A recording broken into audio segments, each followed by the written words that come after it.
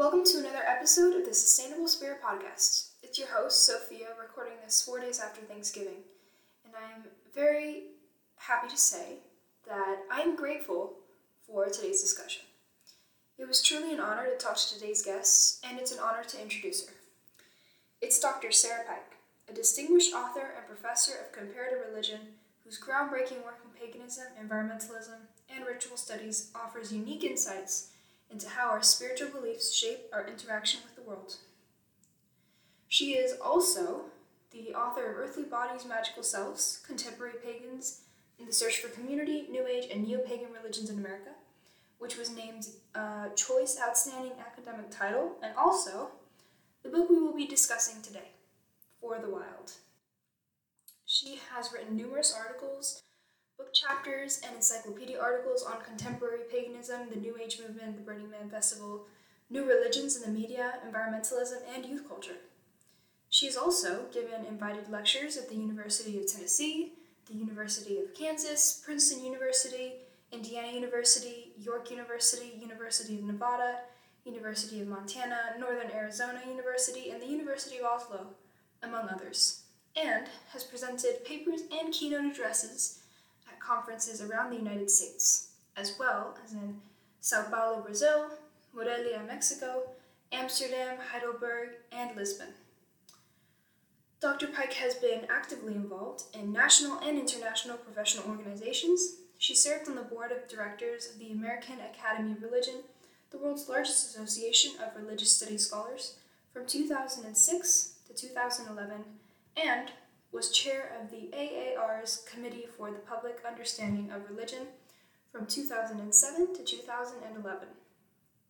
She currently serves on the board of directors of the International Society for the Study of Religion, Nature, and Culture.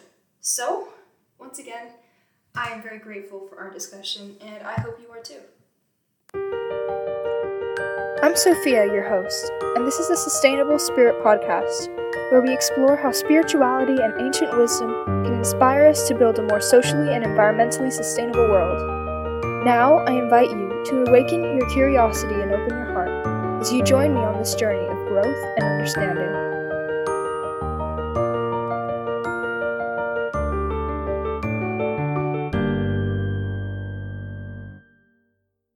Yeah, thank you so much for joining me, first of all. I've been interested in the role of ritual in different faith traditions and different spiritual traditions for a while. So this will be a really interesting, eye-opening conversation for me. So great. Yeah. I'm looking forward to it. Yeah, so I thought to start out with, we could just talk about what inspired you to explore the role of ritual in radical eco-activism in your book, For the Wild. Well, when I started out, I really wasn't looking for a ritual. I mean, I had studied ritual in a lot of other contexts because it's been an interest of mine for quite a while. But I really felt compelled, really, rather than inspired, to look more into what radical activists were doing, because I kept reading these news stories. This would have been in the early 2000s. About eco-terrorists, and they hadn't killed anyone, but they were being classified with other domestic terrorists that had killed many people. I mean, this was early 2000s, so right after September 11th, the attack on New York and the World Trade Centers. So I thought this kind of demonization of activists and classifying them in that way was a little strange, and I was really curious as to why these people were so committed to animals or forests that they were risking prison sentences, fairly substantial prison sentences. And so as a scholar of religion, I guess one of my tasks is to make things that seem strange look more familiar or understandable.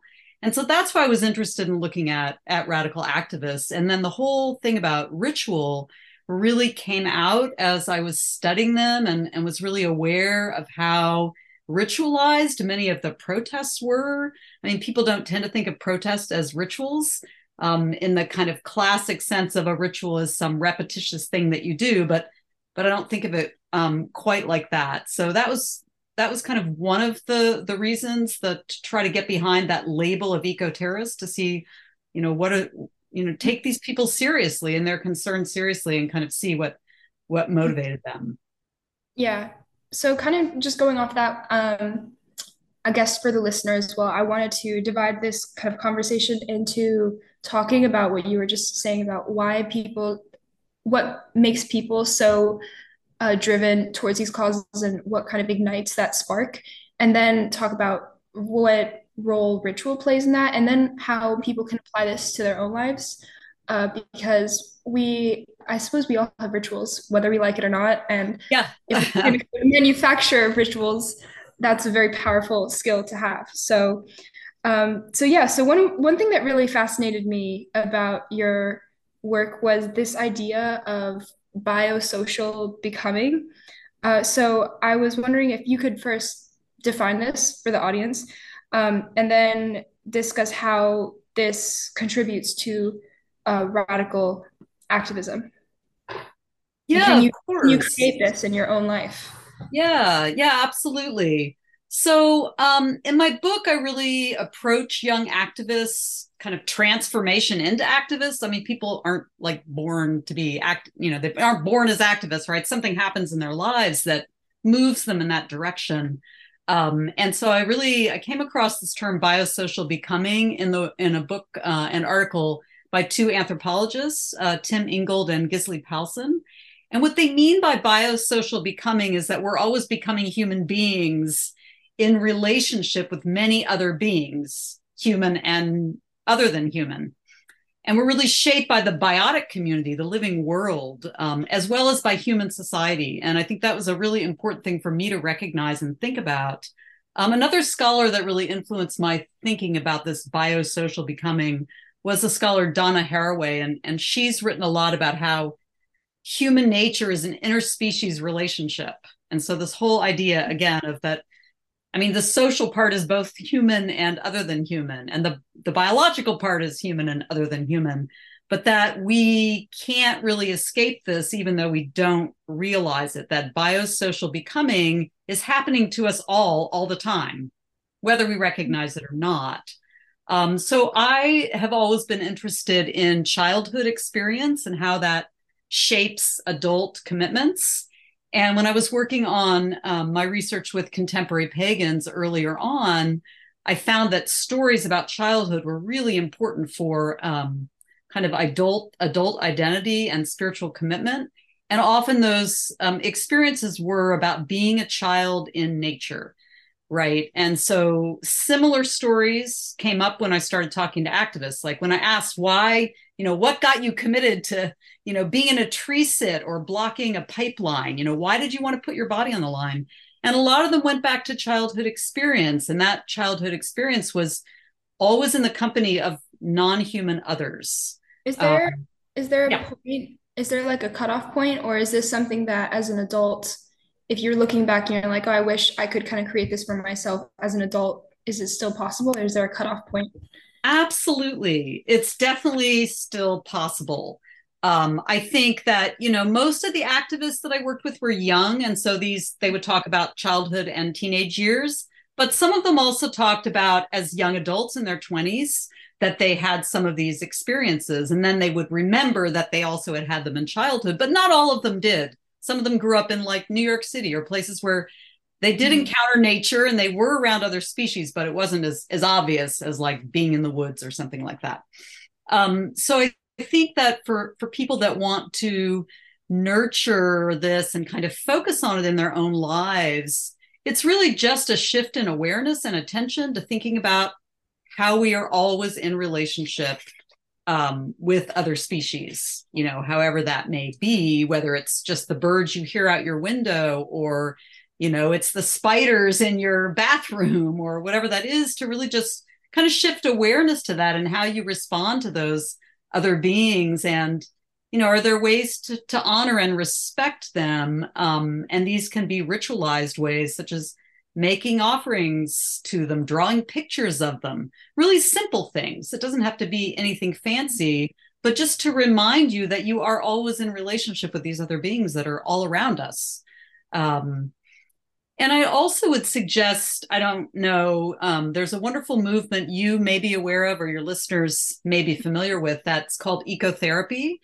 And it includes forest therapy. And if you Google those terms, you'll find all kinds of like meditations and simple exercises you can do to really nurture empathy and connection with the other than human living world. So I've been really happy to see this movement kind of gaining traction in the US because it really does help with that shifting of awareness about this sort of interspecies world that we're always involved in and we tend to forget about. Yeah. Could you briefly summarize the Jeffrey Luers case that you talked about in the book, and Yeah. why this particular person was so driven towards eco-activism? Yeah, Jeffrey was a really interesting case, and he was one of the first activists that I interviewed. I started my research for this book by writing letters to activists that were in prison because Mhm. it was hard to access them because most of them wanted to be anonymous, the ones that weren't in prison, right? Yeah. Because they were often involved with illegal action. So Mhm. my way into the world began with writing letters to people that were in prison who had time to respond and were easy to find out, you know, to discover, and they'd already been charged and sentenced, so I wasn't putting them at risk. Right. So Jeff Luers was one of the first activists that I wrote to in prison and asked him basically some interview questions, similar to like what you're asking me today. And he just sent me these really amazing stories about his experiences, and they were so articulate and so thoughtful. Yeah. But it started back in 2001, and he was, well, it didn't start then, it started a little earlier, late 1990s and around 2000. But in 2001, he was sentenced to 22 years and a little more than that in prison for a sabotage of 3 SUVs in a deserted car dealership. And he'd taken care that no one would be injured. And, you know, I mean, it was an act of destruction, no doubt about it. And it was Mhm. arson. And it was a protest against global warming. Um, but he was labeled an eco-terrorist, and then prosecutors at the time, again, this is 2001, the attacks on the World Trade Center had just happened, and so they had these terrorist enhancements to give him that 22-year sentence for property destruction, which was pretty extreme. So he explained to me that he wasn't acting out of anger or hatred for anyone, that he was really acting out of love and compassion for the earth and this sort of, you know, against global warming. And that it all went back to this experience that he had when he had gone to a tree sit in Oregon. This was up in the Cascade Mountains in a forest in Oregon. And when he went there, and he was 19 or 20 at the time, and he really felt that he was communicating with the forest, that it understood he was there to protect it and that it was protecting him. So he had this very kind of intimate relationship with the trees, and he came to know the trees and he started talking to them. And then he described this experience for me that I really think about as a kind of conversion experience to activism, where he had this experience with this one tree that he called Happy, where he felt like his body, like kind of the boundary between him and the tree melted away, and he could feel what the tree felt, and that it felt grief for all the trees that were getting cut down around it, that he felt its pain, and that he felt the pain of the earth as it was getting paved over, and clear cutting, logging in the forest was happening. And Mhm. this experience really changed his life, and then it set him on this road to doing this action, because he felt like he had no choice, that he was responsible to do something, to act in some way that would you know, help the earth and help the forest. And so yeah, so he ended up in prison with this 22-year sentence, and he had a number of appeals, and then he was resentenced to 10 years and released in 2009. So he didn't still spent, you know, 8 years in prison as a young person. And interesting, he went on to earn a degree from the University of Oregon, and he's now practicing as a landscape architect. So kind of an interesting story. Did is it usually with like radical activists, is it usually an experience like that, or is it ever the case that there's like a gradual buildup to? Yeah, I think there are many, many different kinds of stories. I mean, Jeff's was one of the most distinct kind of cases where he had what I would say was a conversion experience like that. And I mean, of course, when you gather these stories through interviews, people are remembering the past and they're telling the story of the past in a particular way. If we Yeah. think about the narratives we tell about the past, memory is not an instant replay. Memory is not like you film something and you're telling exactly what happened. I mean, the ways that our brain works, we put things together because of the present context. And so I think Yeah. I think that part is really important to remember in these stories. So for him, this he identified that moment as really important. For some other activists, it was more gradual. It was a little Mhm. bit of this and a little bit of that, and they didn't necessarily have such a distinct experience, but it was pretty typical that a lot of them could pinpoint a moment where they decided to act. They might have already been committed. They might have been writing letters to their representatives, but when they decided to do an illegal action, there was usually a moment when they were just like fed up that Yeah. they didn't have a choice. Like they had to do something more Mhm. serious. Yeah. And actually that what you're telling me about his experience with the tree actually reminds me of the another question that I wanted to ask you about your book and this idea of concepts like nature or the wild and why those are problematic. So I was wondering if you could just expand on that. Yeah, I mean that's a really good question, and I think it's something that people are writing about more now than they used to. We kind of used to take those concepts for granted as if we knew what we were talking about. But of course, like many other big concepts like that, there's kind of an assumption that goes behind them that can be problematic.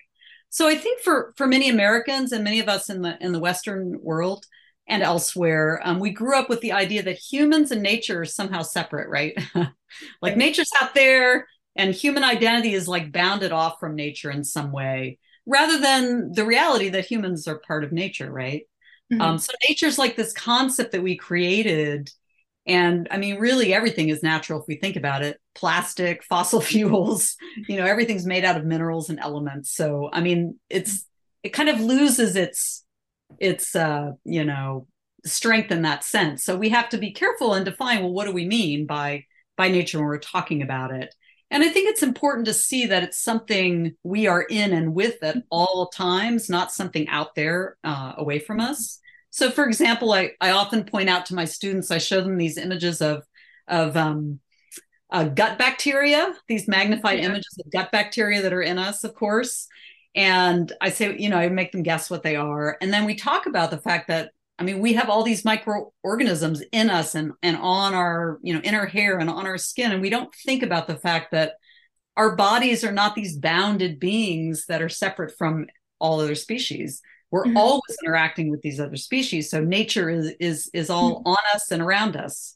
Yeah. So yeah, so I think that the idea of nature, it's important to define what we mean by that, Where right? does that idea come from that we're separate from nature? Is that like a can that be pinpointed to something specific, or is it just something that's kind of developed Yeah, a just lot randomly? of scholars have written about this. I mean, there's a lot of different ways of thinking about it. I mean, many people will put the blame on the Enlightenment philosophers and the idea that kind of, mind and matter are different, that like the body is part of nature, but you should rise above your body and use your rational mind to interact with the world. Mhm. And then also, some scholars have identified the monotheistic religions, especially Christianity, which has been so important and influential in the United States, Mhm. as pushing that separation of kind of spirit and body. So, still, the human body is part of nature, but the spirit or soul is seen as Separate something and that's superior. above, yeah, Yeah. like above nature and a part of nature. Those are just two examples. It's a really complex history in terms of our understanding. I mean, one way to think about it is that many cultures, especially indigenous cultures, there's not a separate word for nature, Mhm. right? That this is very particular to certain cultural history. that is, in the Western world and not global, and not something that we should take for granted, but something that we should always be asking questions about. Is that part of the reason why a lot of activists might self-identify as pagan because of that, because there's not that separation? Yeah, I mean, I definitely think that's one of the reasons. I mean, I think a lot of activists are attracted to paganism because they appreciate the view among most pagans, pretty much all the pagans that I've ever met, that the earth is something sacred, right? And that we're not separated from it, that we're interconnected. There's a strong sense of interconnectedness with other beings, and that pre-Christian religion should be valued, right? That the cycle of the seasons should be honored in some way, that our actions can change our consciousness and change the world around us. So I think that, paganism is attractive to a lot of activists for many reasons. I mean, certainly by no means are all activists pagan. So I want to make sure that that is clear. I think that I would say that many environmental activists are kind of pagan with a small p, right? They see the earth as sacred. They often, recognize the cycle of the seasons, like the solstices and the equinoxes, and those, those are important to them. But not all of them would identify as kind of pagan with a large P as a religious identity. Some would, but not all of them would. And I think they've kind of taken little pieces of contemporary pagan beliefs, like, really focusing on the solstices and equinoxes, or this idea that spirit or energy is immanent in the world around us rather than transcendent and out of the world. So I think they borrowed many things from paganism, and certainly a lot of pagans have been involved with environmental activism and radical activism. And I think the other reason that activists, I mean, we kind of covered this, but just to clarify, tend to embrace paganism, or at least feel sympathy with it, is that it's kind of an oppositional response to Christianity, right? So if many of them see Christianity as the problem, or monotheistic religions in general, including Christianity, Judaism, and Islam, as the problem because of this division between nature and soul or spirit, or mind and body. And so paganism becomes part of an oppositional identity. It was the other, Christianity's other, so we should embrace it. So I think that is sometimes another reason why they're really attracted to contemporary paganism. Yeah. I want to move on to talking about ritual now. So to begin with, I was wondering if you could just kind of define what ritual even means and what counts as a ritual, maybe giving some examples of the way that everyday people use it in their lives and the way eco-activists use it in their own lives. Yeah, sure. I think, for scholars, I think I mentioned this a little bit before, but not, I didn't go into any detail. I think for scholars, scholars of ritual, it has a much broader definition. I think kind of for many everyday people, it's like, repetitive activity, or it's something you go to temple or to church or to meditation group and you do it. It's not, it isn't an everyday thing, and it's not something that you do to interact with other species. So I really saw ritual in two ways after I'd done my research. As I said, I wasn't really looking for ritual, but then I found it as my research went forward over some years. So there are really two kinds of rituals that I talk about in the book. And one is a kind of rite of passage or conversion experience. So if we think about the literature on a rite of passage, and we could think about marriage is a good example, or a death rite, it usually carries someone from one stage of life to another stage of life. And if that's a rite of passage, then Jeff Luer's case and many of the other activists who had this experience that really moved them from one stage of life to another stage of life, becoming an activist, it's very similar. So there's the rite of passage. So I would kind of bracket that and set that aside. And then there's more what I think of as ritualized actions, or protest as a ritual. And that's really defining ritual as a value-laden practice or an action that's done with intention and focus. And so if we think about, that's a very broad definition of ritual, but that covers most rituals. It's that a certain kind of intention or focus has to be there. And then there's the values that are put on the practices, that they have some importance, right? The formula would be like intention plus practice. Yeah, exactly. Plus practice plus values, right? That there's something, and that could go with the intention. There's something important about this, right? Yeah. I'm making an offering to these plants, not just, what's my intention? My intention is that I value and respect and honor these plants. And so that's why I'm giving them this tobacco or whatever it might be. So yes, so intention plus practice, and with the kind of values in there, that there's something a little deeper there. People do sometimes talk about, empty rituals. Just if you go about habitually doing something, that isn't really the kind of ritual that I'm talking about. I'm really talking about intentional rituals that people are doing, and they might be repetitious. They might be something that you do over and over again, but you're putting the meaning into them.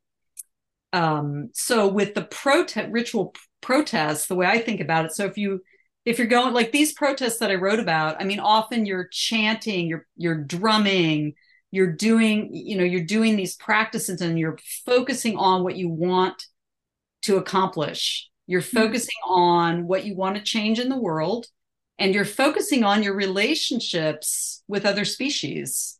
That's the main intention. It's about, we're here to save this forest. And as we're chanting together, and as we're locking arms together around these trees, it's with this intention to save this forest. So I think of these as ritualized activities. And I think what happens in ritual is two things. People express the values that are important to them. And at the same time, they're creating those values in the experience of the ritual. So you might go, let's say you get dragged along to a protest by a friend of yours, and you haven't really thought, you're kind of an environmentalist, but you've never been to a protest before. You get dragged along and you get caught up in the experience. And all of a sudden, these become your values too. By doing them, you're kind of, confirming them in your own mind. Of course, it can work the other way. It isn't always a positive outcome. You might go to a ritual, and I certainly had some interviews. It wasn't typical, but it did happen that people were like, oh no, I don't want this. I'm leaving.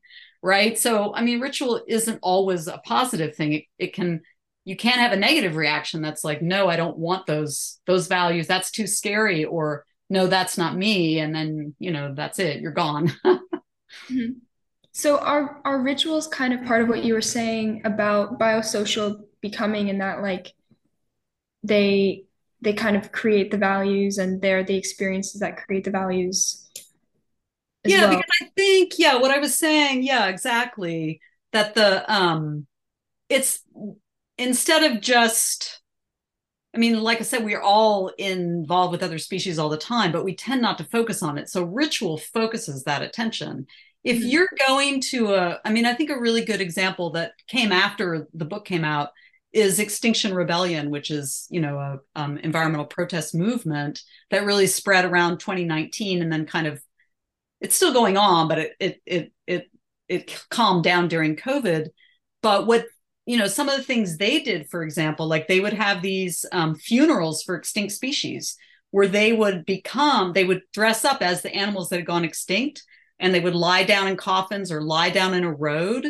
And so they're becoming that animal. They're bringing the value of that animal that went extinct into a public space, right? And so that's, to me, a very ritualized. It's a funeral. There's a funeral procession with these extinct animals, and you as a human are identifying with these other animals, and you're putting your body on the line for them in a sense, and you're bringing attention to them in this ritualized activity.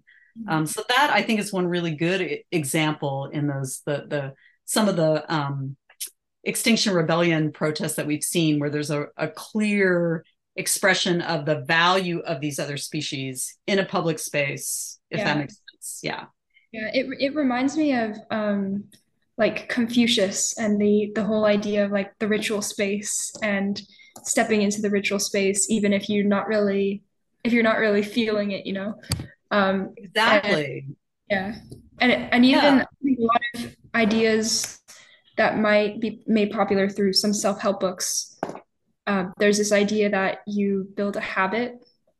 I don't know if habit might be, too maybe that's not something you want to like connect to a ritual necessarily, but this idea that you build habits in order to kind of cast a vote for the type of person or the type of values you want to have. Oh, I love that. Casting a vote. No, I think that's right. And habits don't have to be negative, and they don't, I mean, habit can very much express a value laden identity, right? Yeah. So, I mean, even though I said intention is important, sometimes the intention's just there at the beginning, and then you start doing it automatically, and it can still be very important and meaningful at the same time. But I like that you brought up the ritual space and the kind of Confucius and the importance of ritual space, because I think with the protests, that is really important. Like, let's again take Extinction Rebellion as a more recent example than some of the ones that I have in my book. But you've created a space in the middle of New York City or in the middle of London. You're in front of, like, I'll just take an example. You're in front of Wall Street. You're in New York City. You're in front of Wall Street. You've laid down in the middle of the street, right, with your friends, your colleagues, your other protesters. There's probably 15 or 20 of you. There might be 100, and you've created a sacred space by saying there's something of value here that we need to pay attention to, and that's the destruction that we're having. And this protest in Wall Street was against fossil fuels and the funding of fossil fuels. Mm-hmm. And so I think there you really do have a sense of sacred space, of ritual space. And I find that really interesting function of a lot of protests, is that there is a sense that's created of this. And then when people come into it, they can feel something. They might be angry or they might be sympathetic, but they can feel that there's something that's out of the ordinary happening there. Yeah. Do any cultural or spiritual ideas influence this? Maybe not even just like positively influenced, but there's certain cultural or spiritual ideas that people are actively trying to repel. Is there any of this, or is it a lot more about just an individual experience? Yeah, I mean, I do think that with the environmental activist communities that I've focused on, they're very anti-capitalist. So I think that's really important, that, there's a history to that. Some of it comes from anarchism and communism. I mean, if you not that they would be all card-carrying communists or anarchists, but there is a big influence there that's really a critique of capitalism. So I think that is definitely part of the cultural history of activism. And then I think the idea that, let's say trees are sacred, for example. So of course, in many cultures, there's ideas about trees being sacred. So I think, they may have read something about that. Maybe it was in Buddhism, or maybe it was about paganism, where trees are sacred. And then they're like, oh, well, if these religions think trees are sacred, and my experience with trees also says that they're sacred, then maybe I should do something about it. Maybe I should, be climbing up into a tree and keeping the loggers from coming, or maybe I should be blocking this oil pipeline that's going to be built through this forest. Yeah, so I think there are some different ways in which you could identify certain cultural or spiritual beliefs that might influence their practices. Does that make sense? Yeah. What are the are there any really strong challenges in your opinion from the other side, like people who might disagree that capitalism is the problem or that communism is part of the solution, or any ideological kind of challenges to this idea? Well, I want to be clear that most activists would not say communism is part of the solution anymore. I mean, I think there's a history there with, and it tends to be, anarchism tends to be much more common, which would be against any kind of state or ruling body. Which in communism, of course, you do have a state. It is supposed to, fall away at some point. But as we know, if we take the experiences that or the histories that we've seen, the state is still present. So activists would be very anti-state, anti-government in that sense. So I think, yes, and even activists themselves, not all of them some are more radically anti-capitalist than others. Some of them would say, well, we could have a green capitalism. So there's a range, but I think most of them are going to be on the anti-capitalist side. I think the main critiques that come up both within these movements and from without is that any kind of spirituality or ritual can be seen as not political enough. And that's something that I've seen quite a bit. Oh, that's just superstition. So even though I've talked a lot and focused on ritual and spirituality, there is some suspicion of that in these movements, that it's not serious enough. It trivializes their movement because their movement's political, right? So many activists do have that spiritual side, but in some contexts, at some protests, it might be downplayed. So I think that's a challenge, both within the movement and outside the movement.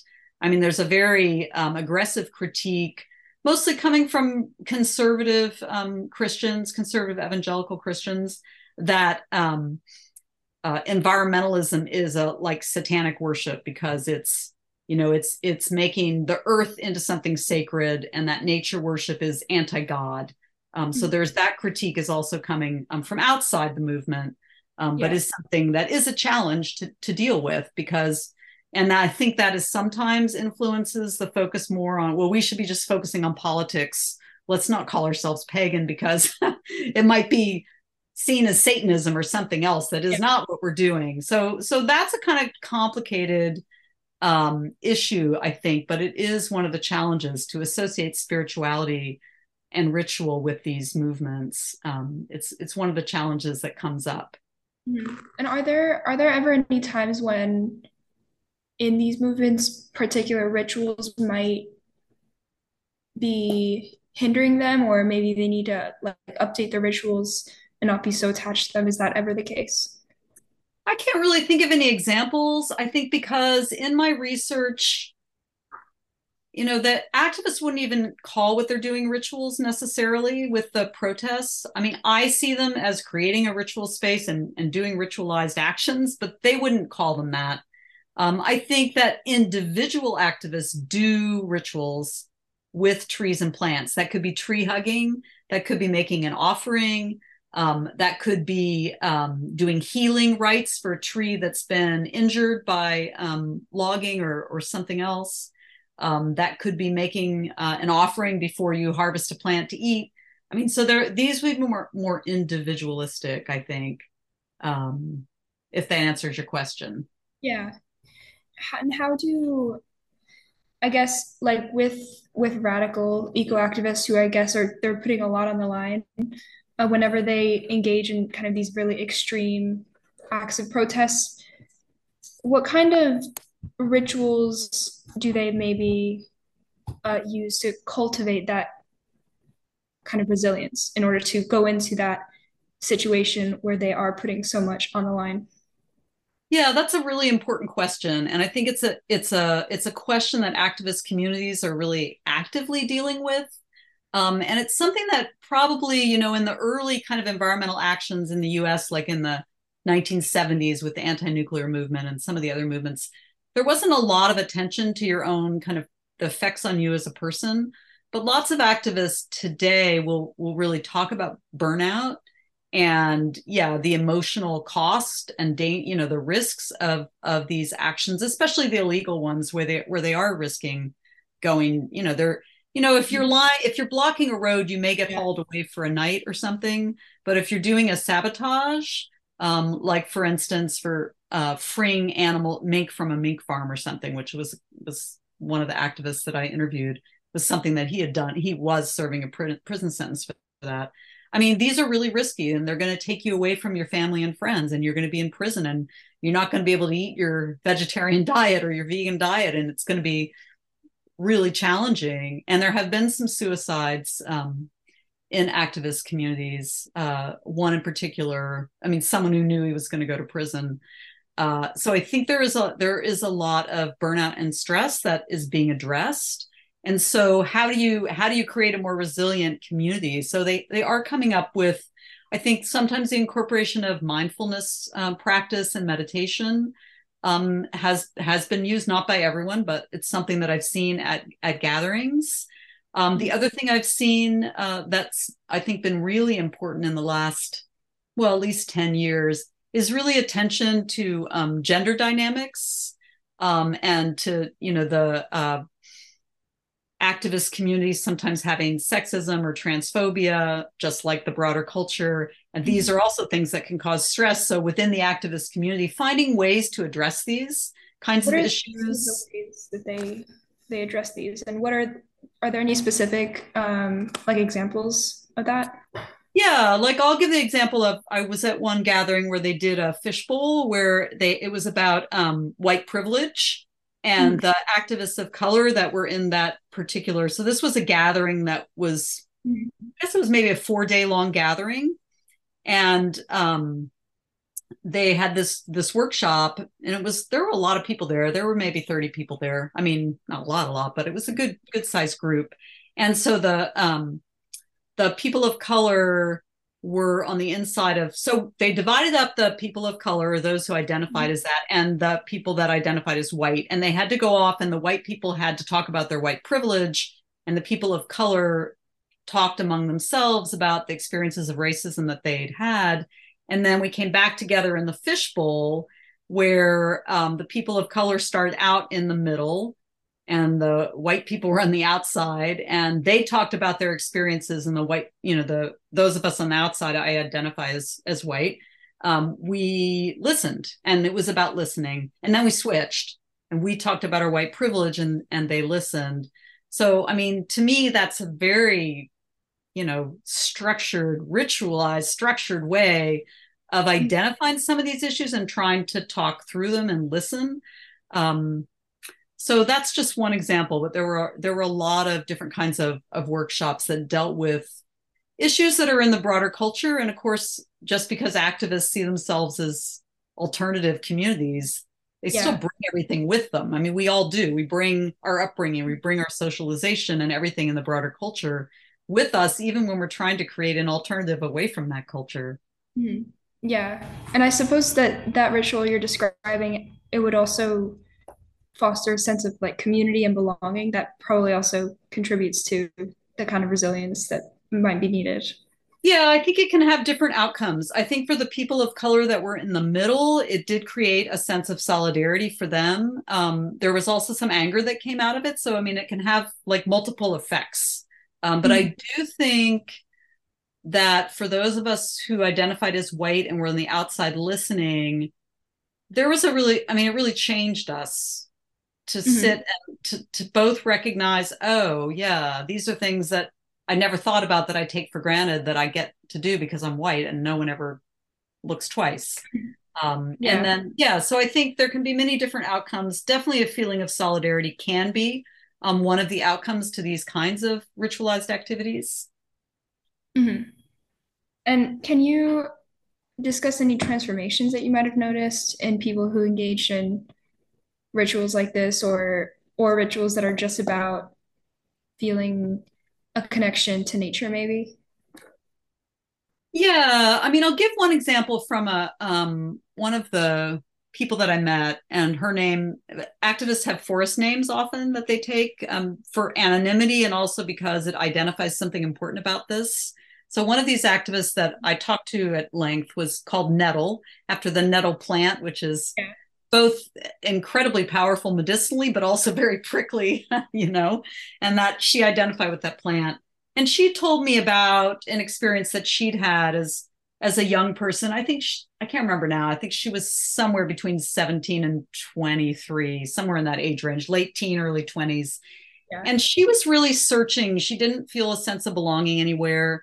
Her gender identity was pretty fluid, and she did identify as she, her at the time.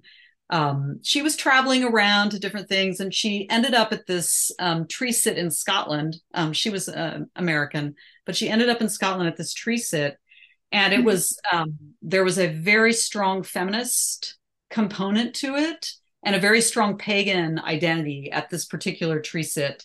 It was I can't remember where in Scotland, but it was I think it was an anti-roads. So they were they had a camp that was blocking a road that they were trying to carve through some forest.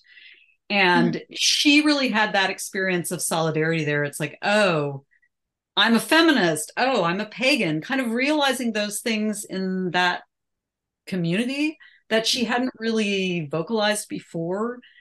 So I think, being involved with the protest with people that like-minded people, she found that sense of belonging there and really started to understand her own experience with a kind of feminist critique and a pagan critique of her own background. Mhm. So I think that's a pretty good example of how that can happen. I mean, it can Mhm. be different for different individuals, but that was her story. Yeah. And how, I guess, moving on to like how this can be applied to people who maybe aren't like radical eco-activists or aren't really involved in any activism, like how can people like that apply the power of rituals to build resilience and to create change and to feel a sense of like community? Yeah, I think that's a really important question because most of us aren't going to go and put our bodies on the line. It's just, we have kids or we have we have jobs that we can't leave. I mean, we have all kinds of reasons.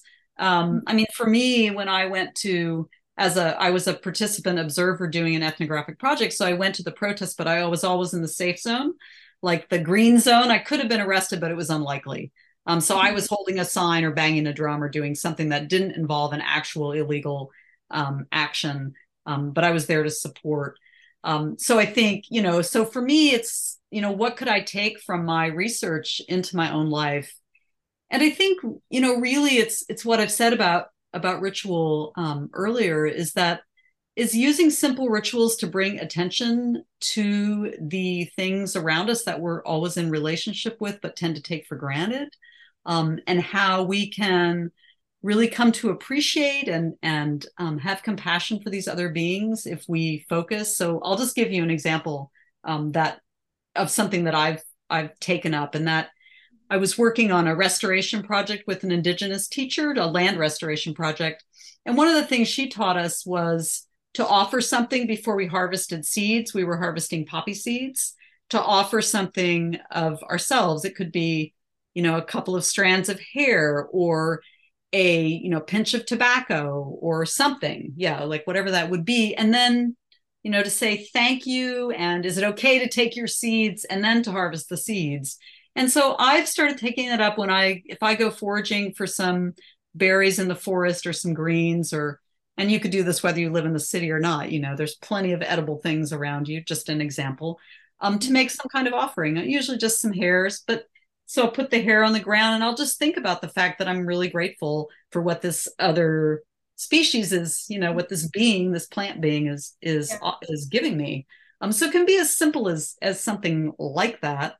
Mhm. Um, and I think, yeah, in terms of resilience, I think that what those kinds of simple rituals do is just remind us that we're always in relationship with the world around us, that we aren't separate and that we aren't alone. And I think for those of us that are concerned about climate change or environmental change, it can be really scary. And I think it's helpful and comforting to recognize that we're in it together with all of these other beings around us, and that we aren't separate as much as we often go through our day thinking that we are. So that's why, I mean, I think that yeah, again, these kinds of simple rituals that create relationships of honor and respect with other species, whatever they are. It might just be feeding birds out your window, but doing it with a certain kind of intention, Mhm. right?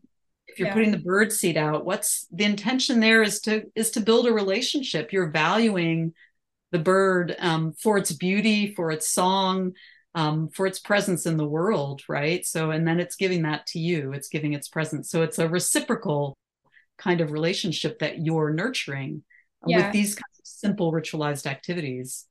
Yeah. And I suppose that goes back to what we were talking about before about how this idea that there's a divide between people and nature that's that inhibits the ability to form those relationships. And then Yes. yeah, and then also that kind of made me think about the there people who might have like a gratitude journal or something like that, and how Oh, I it's love that idea. yeah, this idea of like doing something intentionally, even if it even if you think it's silly or if it makes you cringe a little bit, sometimes it can be really powerful, and it can actually, even if you know that you're doing it and you're doing it on purpose and deliberately, it still has these effects. Yeah, that's a really, really good point about some of these things can seem embarrassing. It's like, oh, like I live in the redwood forest, and often when I'm walking, there's a lot of tree ghosts it's mostly new, younger redwoods, like 100 years or less. But there's a lot of stumps of these ancient ones, and I'll often just touch them as I'm going through Yeah. and just kind of have an exchange with them. And I think, God, what do people, what do they think I'm doing? But I agree. I mean, those simple things, or keeping a gratitude journal, they shift something in us, and it's really, I think they're really important. And it's so to take that risk, even if you feel awkward, do it anyway. Yeah. Is there, I guess, is there a certain like time commitment that you think people necessarily would need to that you need on a daily basis or weekly basis to create that change, or like how small can a ritual get to still have that effect? Yeah, I think it can be really small. And I think if you start to feel like it's a big commitment, it's going to be harder to do. So even Mhm. something like recognizing the equinoxes, the solstices, the phases of the moon, even if it's a simple thing like making a special meal on that day, it might be just enhancing something you're already doing. Yeah. Um, and I think, yeah, making offerings, and there's really simple practices that people do already, like, it's the Christian practice of saying grace at a meal. I mean, you can change that into a practice of gratitude to the plants or animals that you're eating, and that takes 10 seconds, right? Or it could take 2 minutes if you wanted to make it longer. But they're, I think, really simple expressions of gratitude. And again, it's about the intention and the focus that can help shift your own awareness. It doesn't have to take long. And it can Mhm. be something that, yeah, takes just a few minutes out of your day, or maybe it's once a week, or Yeah. maybe it's a journal activity that takes you 15 minutes each evening. I mean, it definitely doesn't have to be a big commitment to Mhm. create these kinds of meaningful rituals in your life. Yeah. And is there anywhere specific people can go, maybe online or a particular book, if they are looking for ideas on different kinds of rituals to maybe incorporate into their lives? Yeah, that's a good question. There are a lot of books out there. I mean, I tend to think, well, I have two responses to that. One, I think do look for the ecotherapy and forest therapy. Um, Check out those. There might be some in your area. That could be a good place to start. Often they're free. Like at my university, they have them at the nature preserve. You can just go for an hour, and that might give you some ideas you can just take into your own life. There's stuff online and again, those are like often just a meditation, or it can be just lie on the earth and feel the earth the earth's solidity, or do something, feel your own heartbeat and how it echoes in the earth. I mean, they're very, very simple exercises. Mhm. So I mean, I think that, yeah, ecotherapy, forest therapy, there are a lot of books out there, but so that's one thing is fine. Just searching for something that might resonate with you. I don't have a particular favorite, but I also think just trust your own instincts. If something simple that you just came up with, like, it doesn't, yeah, it doesn't have to be, it could be, lighting a candle for the solstice and the equinox, or something, that you just felt was right for you to honor the cycle of the seasons, or it's Mhm. something you wanted to do that gives gratitude for the food that you have on your table. So I Yeah. don't think there's a formula that you have to follow. I think you can trust your own creativity if you want, or you can look online and find some suggestions. Yeah. That's good. And is there any specific advice that you would give to someone who's maybe either someone who's an aspiring activist, or somebody who wants to feel a greater connection to a particular cause? Yeah, I think that's a good example. I mean, that's a good question. And the example that I'm thinking of is like Greta Thunberg, who, she was just a student who came out and sat in front of the Swedish parliament. She just started by herself, with a sign, school strike for climate change. It's like, I'm not going to school today because you should bring attention. And she just sat there, right? And then a few people joined her, and then a few more people joined her. It was a very simple action, but it created that ritual space. Is there something in your own community where you could do, and it didn't risk arrest? I mean, a simple action that might bring public awareness to an issue. It could be carrying a sign. You don't even have to say anything if you don't want to. Write it on a sign. Go sit there. See what happens. So I think Greta Thunberg is a good model for that. Of just and I don't want to say ordinary, but just a student that hadn't been, she hadn't been involved with actions before, but she just was fed up. It's like, why isn't anyone taking climate change seriously? So that's one example I have. I think acts of identification are really important. So that could be going to a protest and really wearing something, or it doesn't have to be a big costume, something that identifies you with some other species. Maybe it's endangered polar bears, or maybe it's the koalas that died in the Australian fire, whatever it might be, that identifying with, or maybe it's a redwood tree, identifying with other species in some kind of public way. And again, it can have that kind of cringe, embarrassing factor, but people often find that it's still really meaningful. So again, it doesn't have to be a full costume. It could be something very simple. If you're going to a protest against climate change or about climate change, for example. Yeah, I like that because it feels very accessible, and it feels very approachable if you're just an everyday person who maybe hasn't started doing this stuff or isn't heavily involved in it. It feels like it's easy to start doing it, and it's easy to maintain, I guess, based on how much you commit yourself to. But exactly. It should feel accessible, because I think, if you want to get involved with protests, there's so many different levels. Another one is just bring a small instrument. You can just be a support person. You don't have to be out in front. You can have a small drum or one of those thumb harps or something to just, voice your support in a way. It doesn't have to be a big gesture. So we're coming to the end of our discussion. So I was wondering if you would be okay with us moving on to the quickfire questions that I think those are real. Those could be fun. Sure. Yeah. I'm open to suggestions, by the way, if you can think of any that you think would be like good for the future. Okay. But yeah, so the first one is, if you live to be 200, what's one thing you would do differently? That one was so easy. I would spend more time outdoors in the company of plants and animals and less time in front of a computer. The next one is, what is one misconception about your field or area of expertise that you would like to debunk? That radical environmentalists are extremists or terrorists, and that they're unbalanced. In fact, I found them to be extremely rational, thoughtful, and articulate people. What's the worst advice you've been given? That's a hard one. But I think it's that I was encouraged to study more socially acceptable topics rather than paganism and radical environmentalism, what seem to be fringe topics. But I actually think really important issues and actions are raised at the fringes of society. So, yeah. Yeah. Is it a very under-researched area? Is there like a lot of potential for growth if there's people who want to go into that area?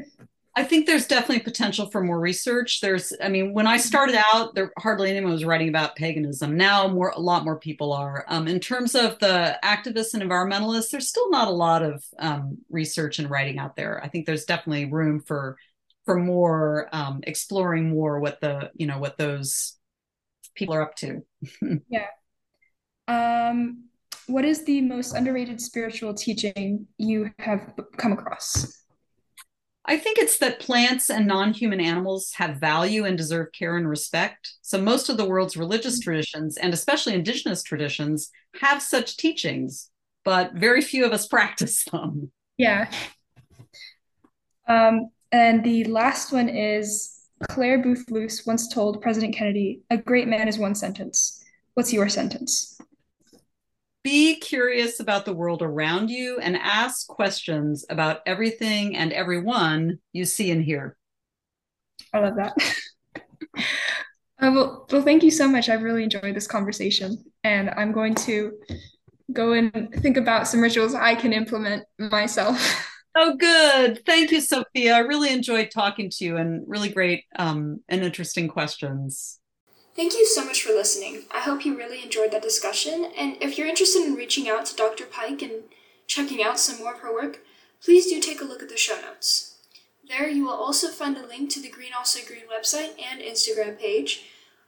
And if you would like to stay updated on the Sustainable Spirit podcast, you can also make sure to follow us on Instagram and subscribe to the email newsletter, which is released once a month and will not clutter your inbox. If you want to otherwise support this podcast, please leave a review and share it with a friend, a stranger, an acquaintance, or an enemy. It's still a baby podcast taking its first steps, so every single one of you out there listening, downloading, sharing, and spreading the word are making a difference and setting the trend. So thank you. I'm grateful. That said, I can't wait to see you next episode. Until then, keep asking big questions with a big heart.